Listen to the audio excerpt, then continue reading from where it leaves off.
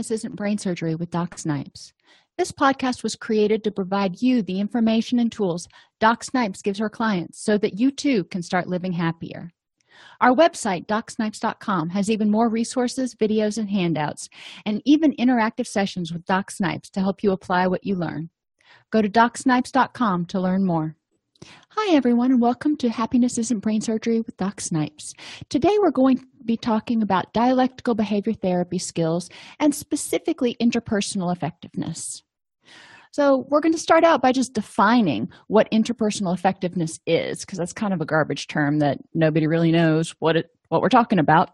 Examine the goals of interpersonal effectiveness, and then we're going to eventually get into identifying barriers to interpersonal effectiveness. So let's start at the beginning. What is it? Interpersonal effectiveness is the ability to ask for what you want and need and say no to unwanted requests. Imagine that, setting boundaries. New concept. So why do we want to do this? Well, it makes sense that we would want to do this, but there are some practical purposes for doing it too. By getting your needs met and being able to set boundaries, you're going to feel more respected. Instead of feeling like people are taking advantage or walking all over you, you're going to feel more like you're in a partnership with people and it's a give and take. It'll reduce anger and resentment, because a lot of times if we don't effectively set our boundaries, or if we don't know or communicate what we want or need, we may expect other people to just know what we want and need. And then when they don't meet our expectations, we get angry or resentful. It also helps reduce stress. If you're not wondering who's going to be there to help you, or if you're going to get somebody to agree, or how you're going to go about asking for a raise, then you're not going to be so stressed. You're not going to be living in the future, wondering and wishing and hoping that it goes right. You're going to feel confident that you have these skills to approach a situation, deal with it, and get what you need. All of this, feeling more respected, not having as much anger and resentment, and reducing stress, frees up energy that you can use to meet your other goals, like, here's a concept, being happy. So ultimately, the goals of interpersonal effectiveness are to help you figure out how to get others to do things you want them to do. Now, this isn't always going to happen. We can ask and we can take no, but if you're effective in your interpersonal skills, you're going to more often come up with a yes answer. You're going to more often come up with a win. You'll get others to take you seriously because you're asking for what you need in a respectful way, and you're not wishy-washy about it. You're saying, this is what I need, and you know what it is you need. And we'll talk in a little while about how a lot of times it's a lack of clarity on our own parts about what we need and want that causes us to ask for things that we don't really need. And then when those things, we get them and they don't make us feel any better, then we ask for something else instead of figuring out from the beginning, all right, what is it that I am needing right now? Interpersonal effectiveness helps you say no to unwanted requests. And this can be anything from helping somebody move to taking a job transfer to relationship issues. It'll help you strengthen your current relationships by learning how to nurture those, validate the other person, and create a situation where it is a give and take. And you can respect the other person's point of view, and you have a better idea about what's going on, because when you ask for something or when you say no or yes to a request they have, you're more aware and present regarding how you feel, what you're able to deliver on, and what state they're in and what they're bringing to the situation. We're also going to eventually talk about finding and building new relationships. Relationships are our greatest buffer against stress. They can also be our greatest stressors, but we're going to talk about the good ones.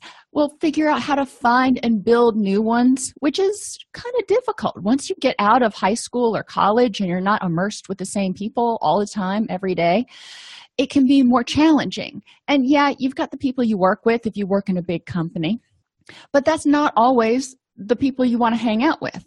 So we're going to talk about different places and different ways to go about finding people who share similar interests. And in today's internet-based world, there's a lot of different opportunities. And we're going to end by talking about ending hopeless relationships. And sometimes our relationships we have, we're just hanging on to because we're afraid to let them go, or because we're afraid of the repercussions, or whatever reason you have. And we're going to talk about using what's called a decisional balance exercise to figure out, is this relationship, albeit difficult, worth trying to salvage, or is this relationship ultimately causing you more harm and one that needs to be terminated? So for each of the following statements, I'm going to ask you to think about 2 examples of how this has caused a problem for you in the recent past.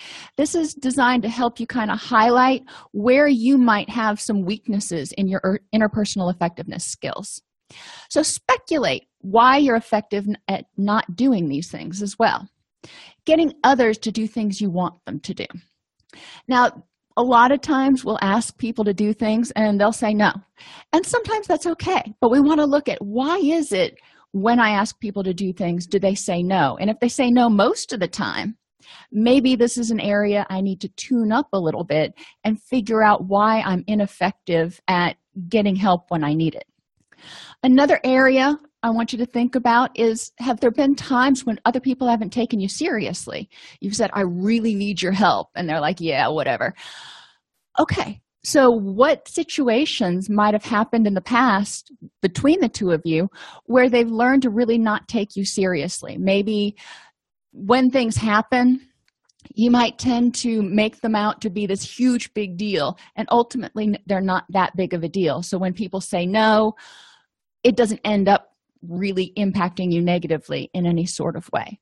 So we're going to look at, what do you need to do in order to help get others to take you seriously when you ask for something and say, you know what, this is important. I really need this right now.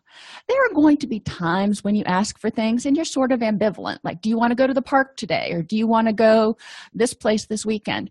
That can be a give and take sort of thing. But then there are other times where you might need a ride somewhere, or you might need somebody to help out because you're sick, where it's more important. So how do you communicate the difference between requests that would be nice to get met, but it's not a big deal if they say no, versus requests that it's really important to you to get those needs met at this point in time? I also want you to think about things that you've done recently with strengthening current relationships, and how your current relationships and lack of attention have caused them to weaken in the recent past. And we take our relationships for granted in general. Once people become friends with you, the tendency is to say, great, we're friends, let's chat, and go from chatting like a lot to maybe once a week or once every couple of weeks or only when you need something. You kind of see where we're going here. So it's important to maintain attention on those relationships, but we're also going to talk about those relationships in terms of your relationship with yourself and becoming aware of what you need, what you want, and what your status is at any current time, and being compassionate toward yourself. You have got to nurture that in yourself and toward yourself before you can give it to anybody else effectively. And what challenges have you faced finding and building new relationships? Let's think about, why are you not effective at doing these things? Some people, it's a self-esteem issue. Other people don't know where to meet people or how to form those relationships. So we're going to talk about a variety of different things that may stand in the way of forming new healthy relationships, and different things that you can do to start down that path. So barriers. We've talked about why it's important to have good interpersonal skills, and we've talked about some goals of interpersonal effectiveness, but what are some barriers to being interpersonally effective? And you can kind of see how what we talked about, the goals that we just talked about, are probably inhibited by some of these barriers. So think about how these things impact your ability to get those interpersonal goals met. Lack of effective communication skills, lack of the ability to be assertive, lack of clarity about what you want from other people. Sometimes you just want to feel better, or you want somebody to help you out because you feel overwhelmed, but you don't know what that looks like, and you don't know why you feel overwhelmed. So you're just kind of spitting in the wind here, hoping that somebody's going to do something to make you feel better. Difficulty balancing your needs and the other person's needs. yes, sometimes things are going to happen, and it is urgent. It is imperative that you get this need met. And if somebody says no, it can feel devastating. It can feel like a rejection. However, maybe that other person had something else equally as important going on, which is another reason why it's important to have multiple relationships. So you've got a plan B and a plan C, a couple other people you can call. Another barrier to interpersonal effectiveness is letting your emotions get in the way, feeling ashamed, feeling guilty, feeling like you don't deserve to have your needs met. Any of those negative emotions that make you kind of want to crawl back into your shell are going to keep you from being assertive and confident and stating what you need. You sacrifice long-term goals for short-term relief or urges. Yeah, this is a barrier to interpersonal effectiveness because it's easy to say, yeah, that sounds like fun, let's go do this. And then, maybe you were supposed to go do something with your kids or your family, and now you don't have time to get everything done and meet your obligations. A lot of times impulsivity monkeys with time management, so we end up being overcommitted and not able to fulfill our obligations to ourselves and to other people. Which brings us to other people who get in the way. There are people with the best intentions and there are people with not so good intentions. You probably have both in your life. But when they, quote, get in the way of you being interpersonally effective, they're the ones that try to talk you out of things or convince you to do things that you don't want to do. So being able to assert your boundaries and stick to those is really important in being effective, because if you give in once, not every time, but if you give in just once, then they know that, if I push the right buttons or work at it for long enough, I can get them to change their mind. Other people are more powerful than you. And you know what? There are situations that are going to come up when other people are more powerful, whether it be a cop on a traffic stop or your boss or whomever. And you may not be able to win in that particular situation. So the question is, effectively, to get your needs met, how do you handle that particular situation? And then what's your next step? Because generally there's somebody you can appeal to. Even if you're in a situation where there are others more powerful than you, you can change the situation if that situation's not meeting your needs. A need for external validation keeps us from asking for what we need because we want other people to like us. So if we want other people to like us, then we're going to say yes to everything that they ask of us, and we're going to avoid asking for anything from them because we just want their attention. Developing self-esteem and learning that you are all that in a bag of chips is going to be the first step in being able to ask assertively for things and say no and set healthy boundaries so you can be fully present when you are there for people. You're no good to anybody if you are completely worn down. And the final barrier is believing that you don't deserve to get what you want. And sometimes our wants and our needs are a little bit different. Believing that you don't deserve to get what you need is a big issue. So if you need something versus just kind of wanting it, you may want a Ferrari, but what you need is something to get you to work.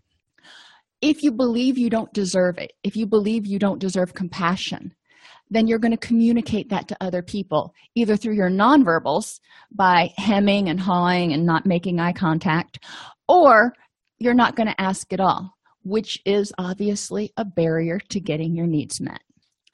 Interpersonal effectiveness is more than just communication skills. It requires that you know what your wants and needs are before you actually go out and start asking people to help you meet them. It helps you effectively ask for those wants and needs and troubleshoot why you might not be getting your needs met by other people and or yourself.